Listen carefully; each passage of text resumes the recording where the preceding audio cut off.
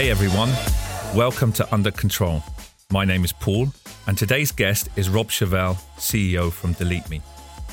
Many of us are faced with the difficulty of navigating privacy issues in today's interconnected and digital world.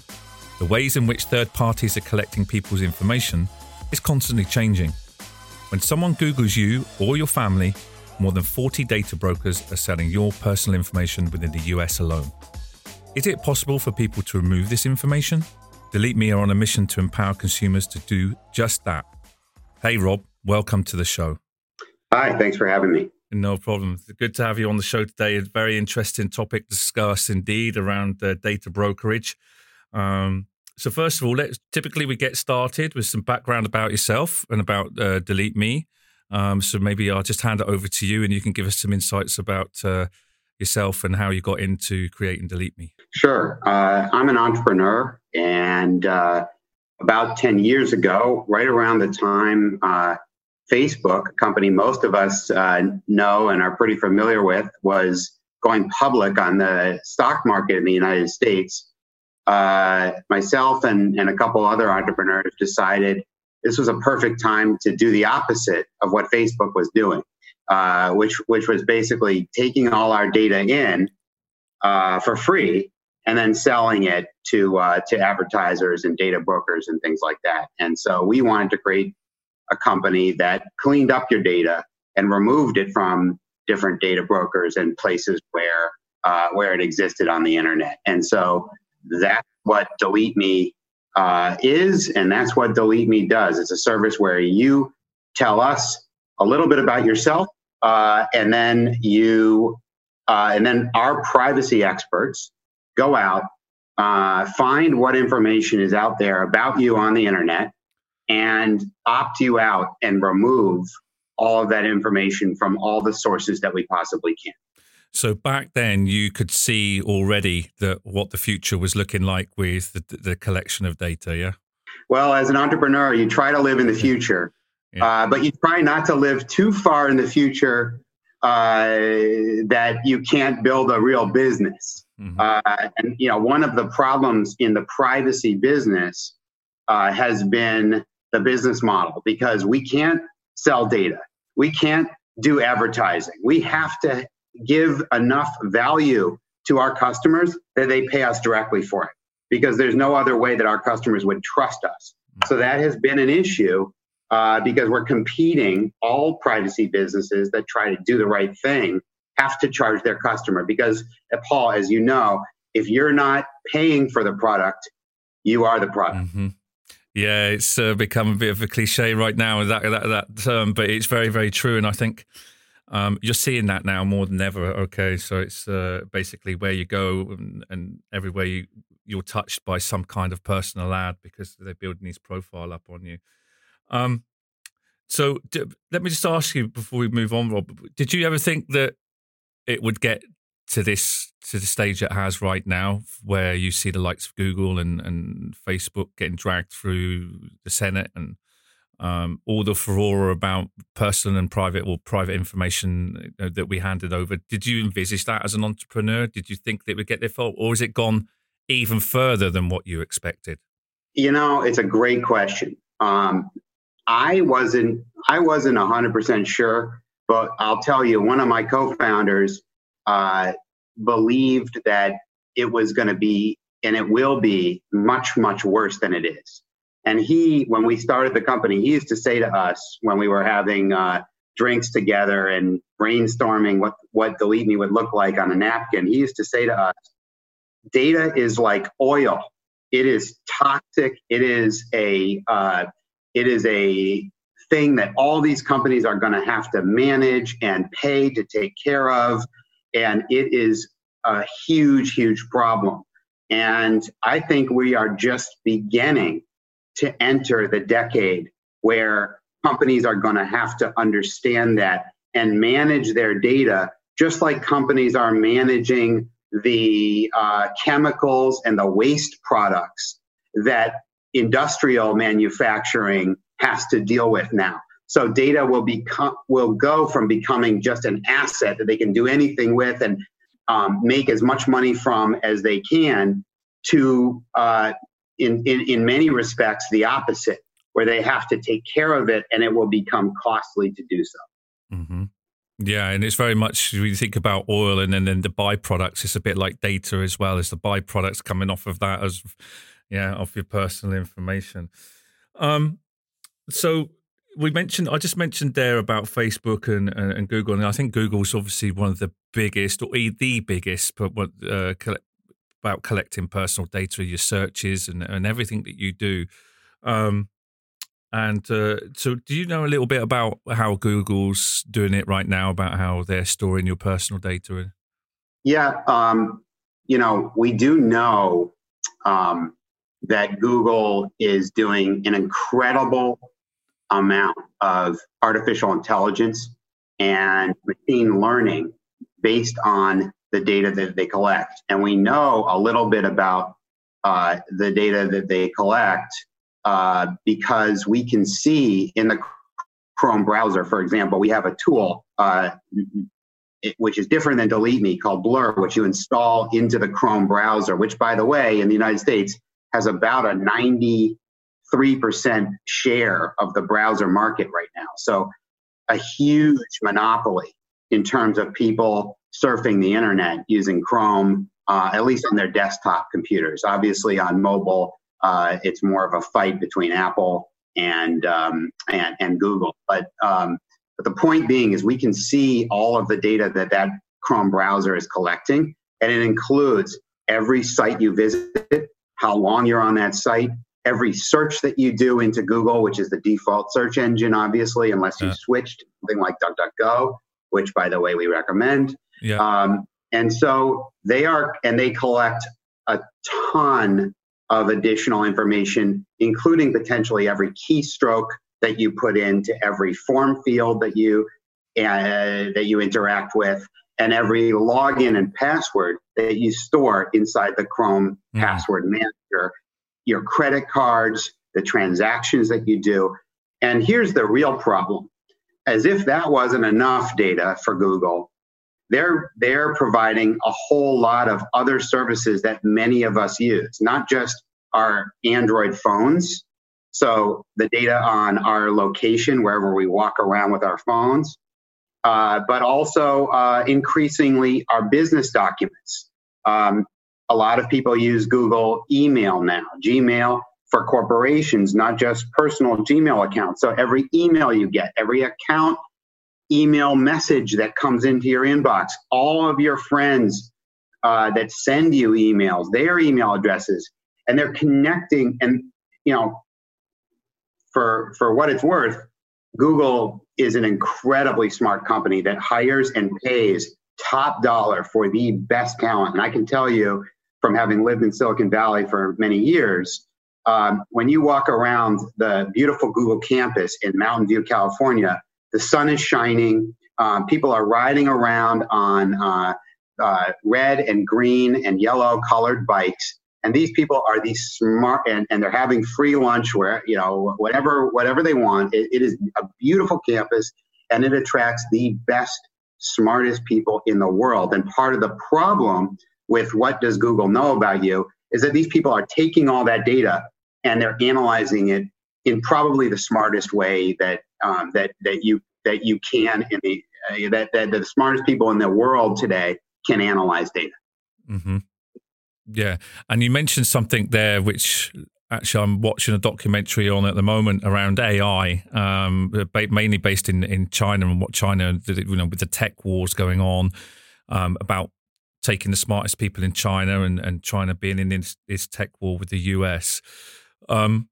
What is it that you see that we got to fear from AI when you say that Google use AI, or maybe some other, like Facebook uses AI? Is there anything we should be fearing? Is it helping us, or is it potentially a bigger threat to us as well? Yeah, it's a good question. And I think it's really a big debate right now in Silicon Valley. When you go have dinners with the people that run the technology companies there, they're sitting around debating whether AI will be a huge problem or not. I think, personally, I have a slightly different view on it than I think most people in Silicon Valley. They I think the prevailing view is they believe that AI will take over and do most of the analysis that people are doing right now to make decisions won't be done by people anymore. So that would affect a lot of things, a lot of jobs, a lot of decision making, that sort of thing. And I think it becomes a problem for regular people like us and probably the majority of your listeners when it affects our lives.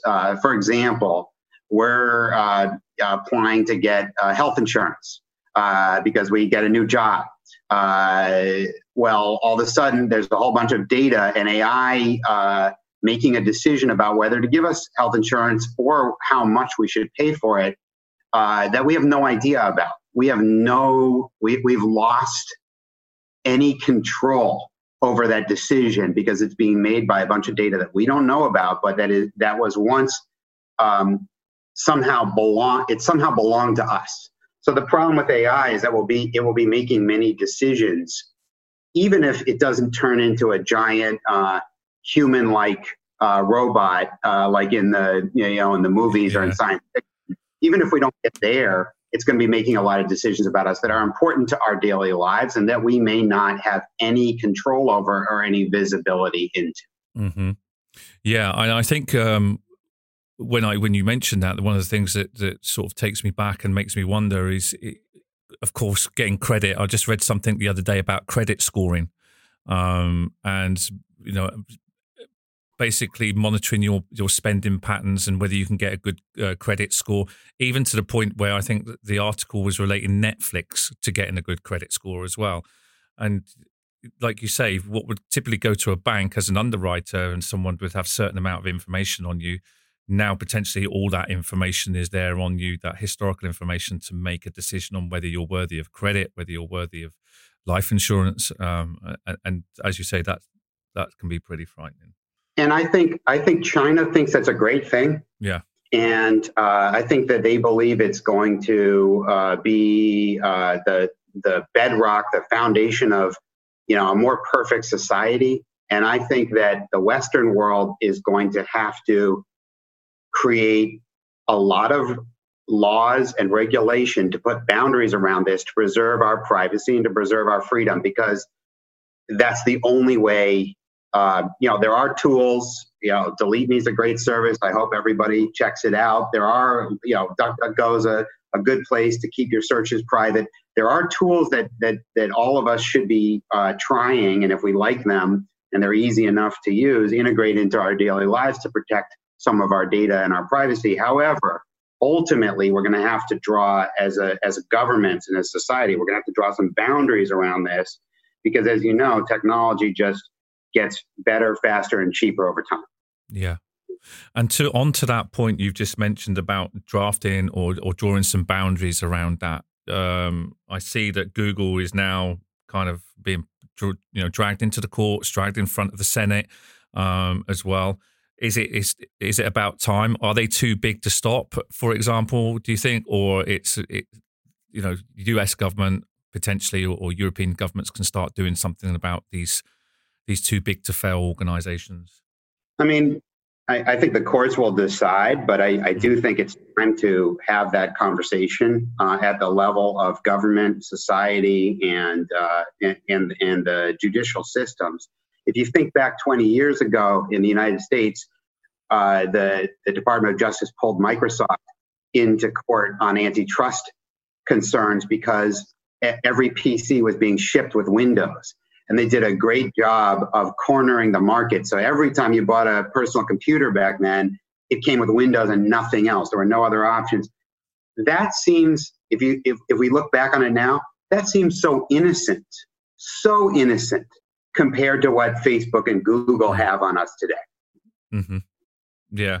Yeah, I just see that this lawsuit's going up with the US Justice Department. I'm just wondering if the outcome of last week's events would change that, potentially, that course of action. But it's. I don't think so. I don't think that Biden winning the U.S. presidency, assuming our beloved President Trump actually leaves the White House, I don't think that it's going to change the general course of action, which is in the United States to re-examine what the biggest data-driven technology companies are doing and what boundaries should be placed around them. And I believe that the U.S. will have a federal privacy law similar to the GDPR and similar to legislation that's being passed in Brazil and other countries before the end of the next 4 years.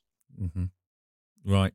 And it flows nicely into my next question or point of topic I wanted to raise, because we're here talking today about the US and the EU's putting the GDPR regulations, and maybe you can distinguish between the two about the way that data is exchanged in the US, and probably it's more confined now within the European Union because of GDPR, but the element of data trading and data brokers. Is it still quite prolific in the US? And maybe you can give us some explanation about a data broker and what is it they're actually doing, and is there a market for? Yeah, so I think the simple way to think about it is a data broker is any company that is buying and selling our personal information without our consent explicitly.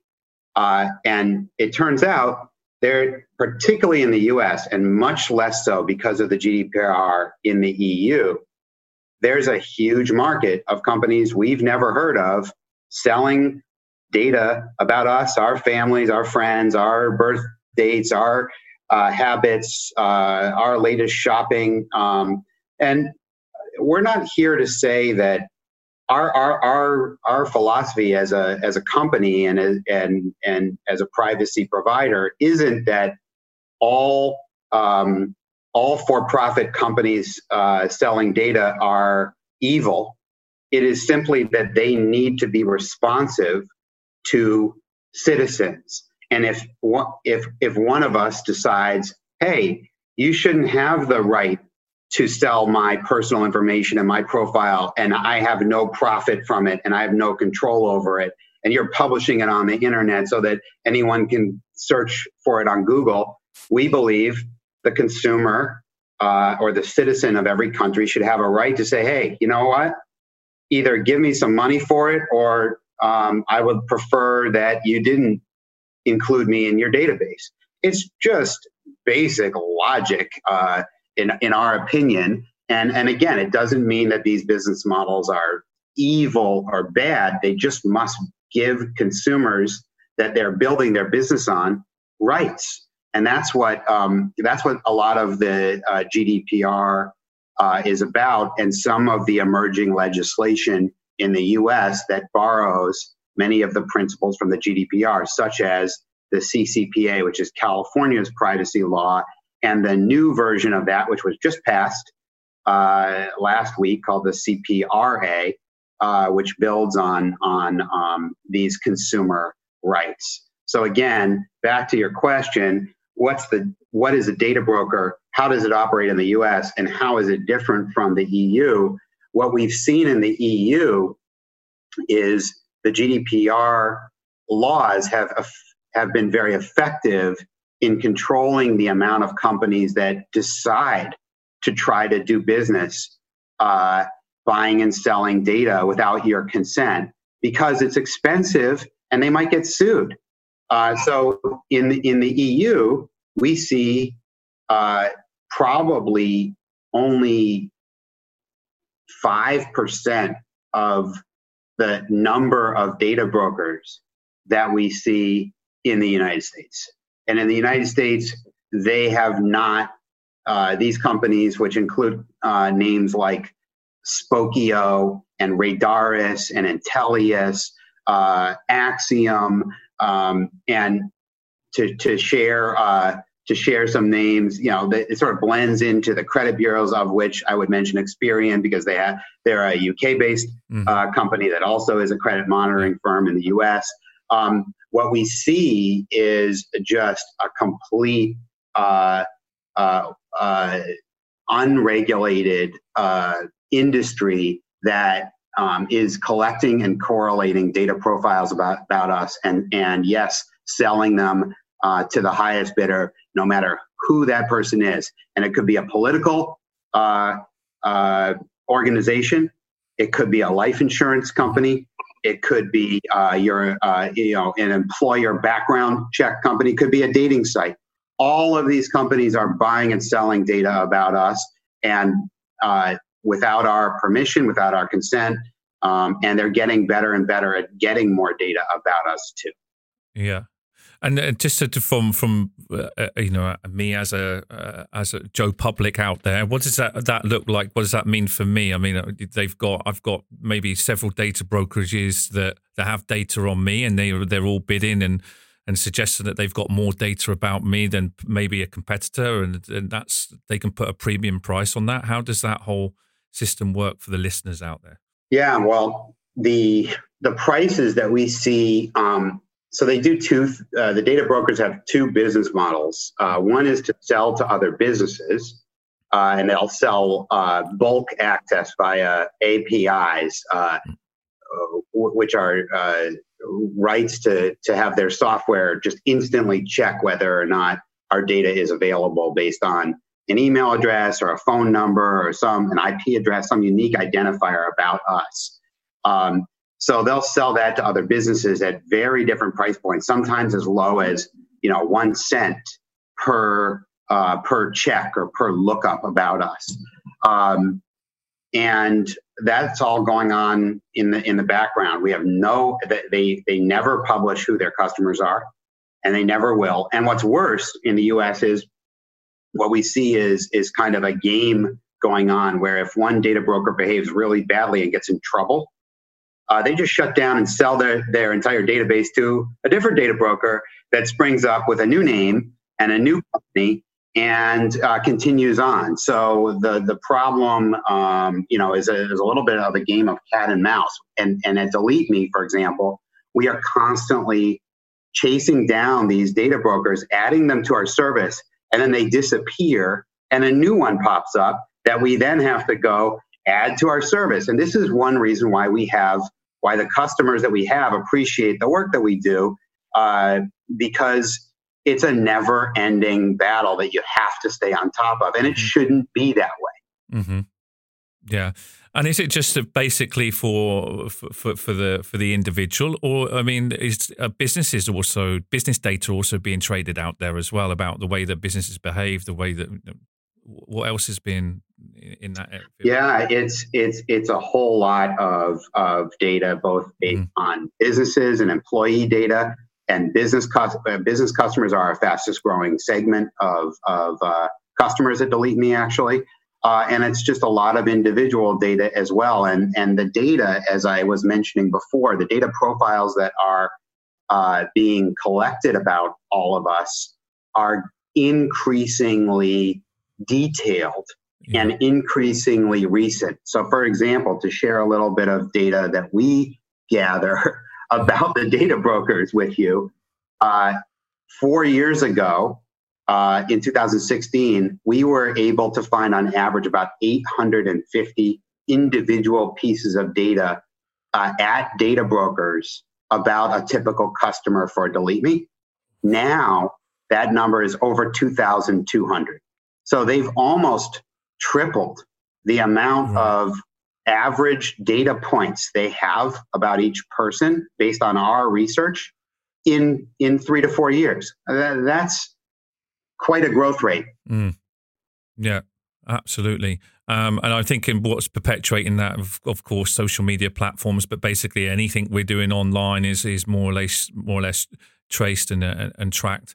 And in the real world, Paul. The problem is the entire world is getting more technically sophisticated. So when we go get a driver ID, or we go to the post, things that used to be disconnected from data and not well managed are now connected, even at the government level. And in the U.S., for example, a lot of those, even government entities, are sharing data with the data brokers, which seems crazy, but it's true. Mm-hmm. Yeah. And I suppose since the Cambridge Analytical scandal came out back in 2016, people weren't really under the idea of how far society or individuals could be manipulated. And I think in the Western world we're very much aware, or more aware now these days. But in the past, what happened was, not even the past, even today, in more developing countries, they've attached to that technology, like your Facebooks, your social media platforms, and then they basically consume it as if it was everyday news, right? And they can influence that. And I think going back to that Cambridge Analytica scandal is that it was basically, I think it was Trinidad and Tobago, they just ran a test bed on the way that they could potentially manipulate that because they'd built up a profile of the individuals. That's right. And I remember one of the Cambridge Analytica executives in a Netflix documentary, and I encourage everybody to watch it. I remember him saying, we put an advertisement out there based on all of this personal data, and it went like a boomerang. And we'd put it on social media, and the boomerang would come back, and we'd see it show up in the results. And that's some of the power and danger of targeted advertising and data personalization. Yeah.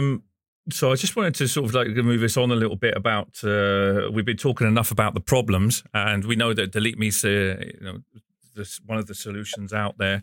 What other advice would you give out there about making people more aware and more conscious about their everyday activities online? I mean, it's difficult these days because I'm also guilty of it. We just log in, we go in, we see the cookies. Shall I bother with the cookies? Shall I not bother with the cookies? It's a great question. And we as I said, I know I'm busy like everybody's busy. Mm-hmm. We don't wake up in the morning and think about protecting our privacy. We think about the work that we have to do, the kids if we have families.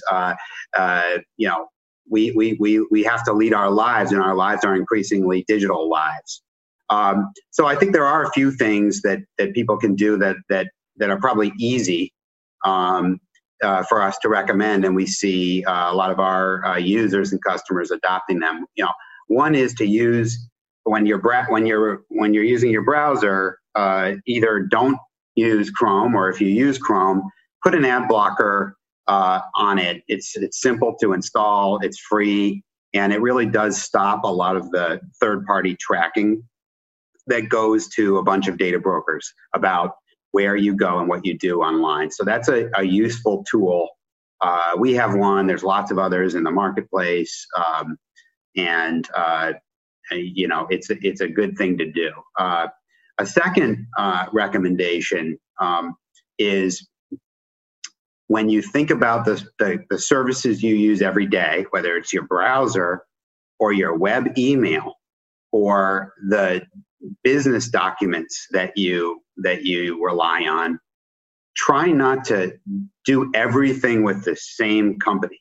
So in other words, if you use Gmail and therefore Google is fairly knowledgeable about your email, don't also use Google for all of the other things. Great, make sure you mix and match the companies that are most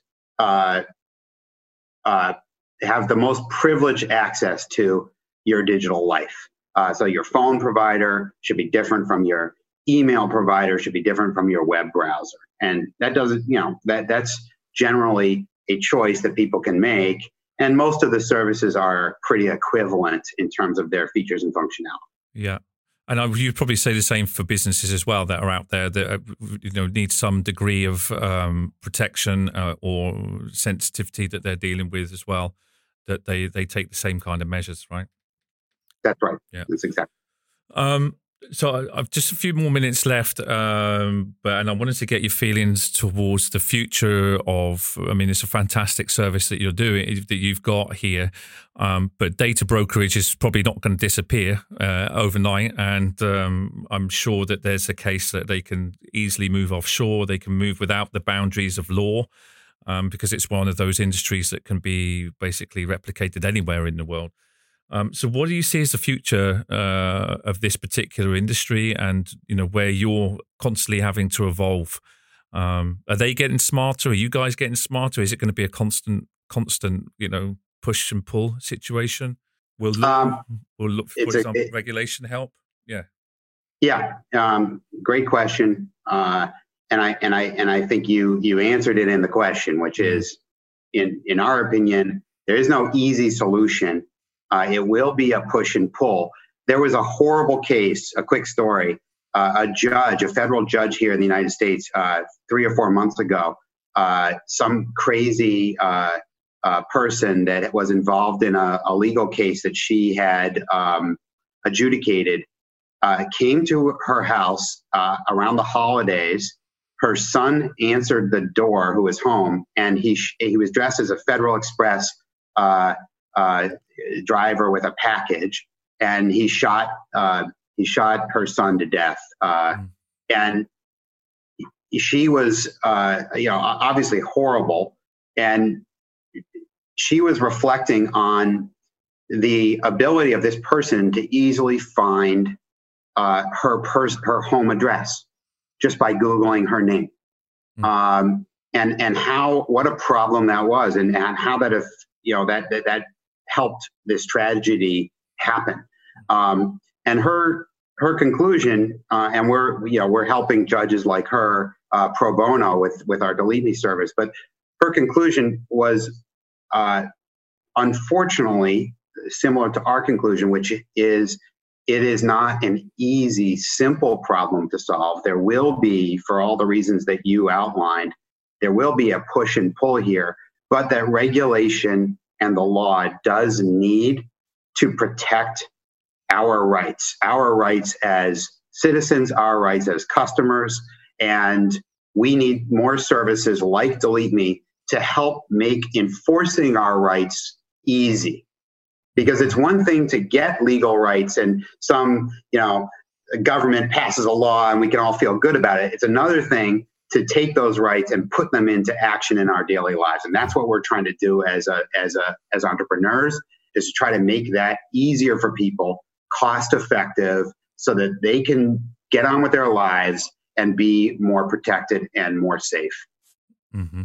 Yeah, I think that's a fantastic way to finish on that note. I mean, obviously, Trezor as well, being advocates of privacy and taking control of your own data. We certainly, follow that mindset as well.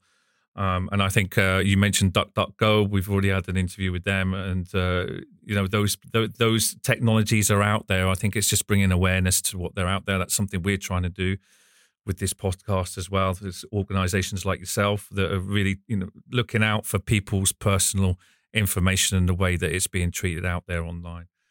Rob, it's been fantastic having you on this podcast. I hope that we can do another one in the future, catch up and see where you're at. But I really appreciate the time you've given us today. Pleasure to be here. Thank you very much. And that is all for today's episode of Under Control. You can find links to all our social platforms and to our guests in the episode description. If you like the show, make sure you subscribe and leave a review. Join me again in 2 weeks' time for the next episode.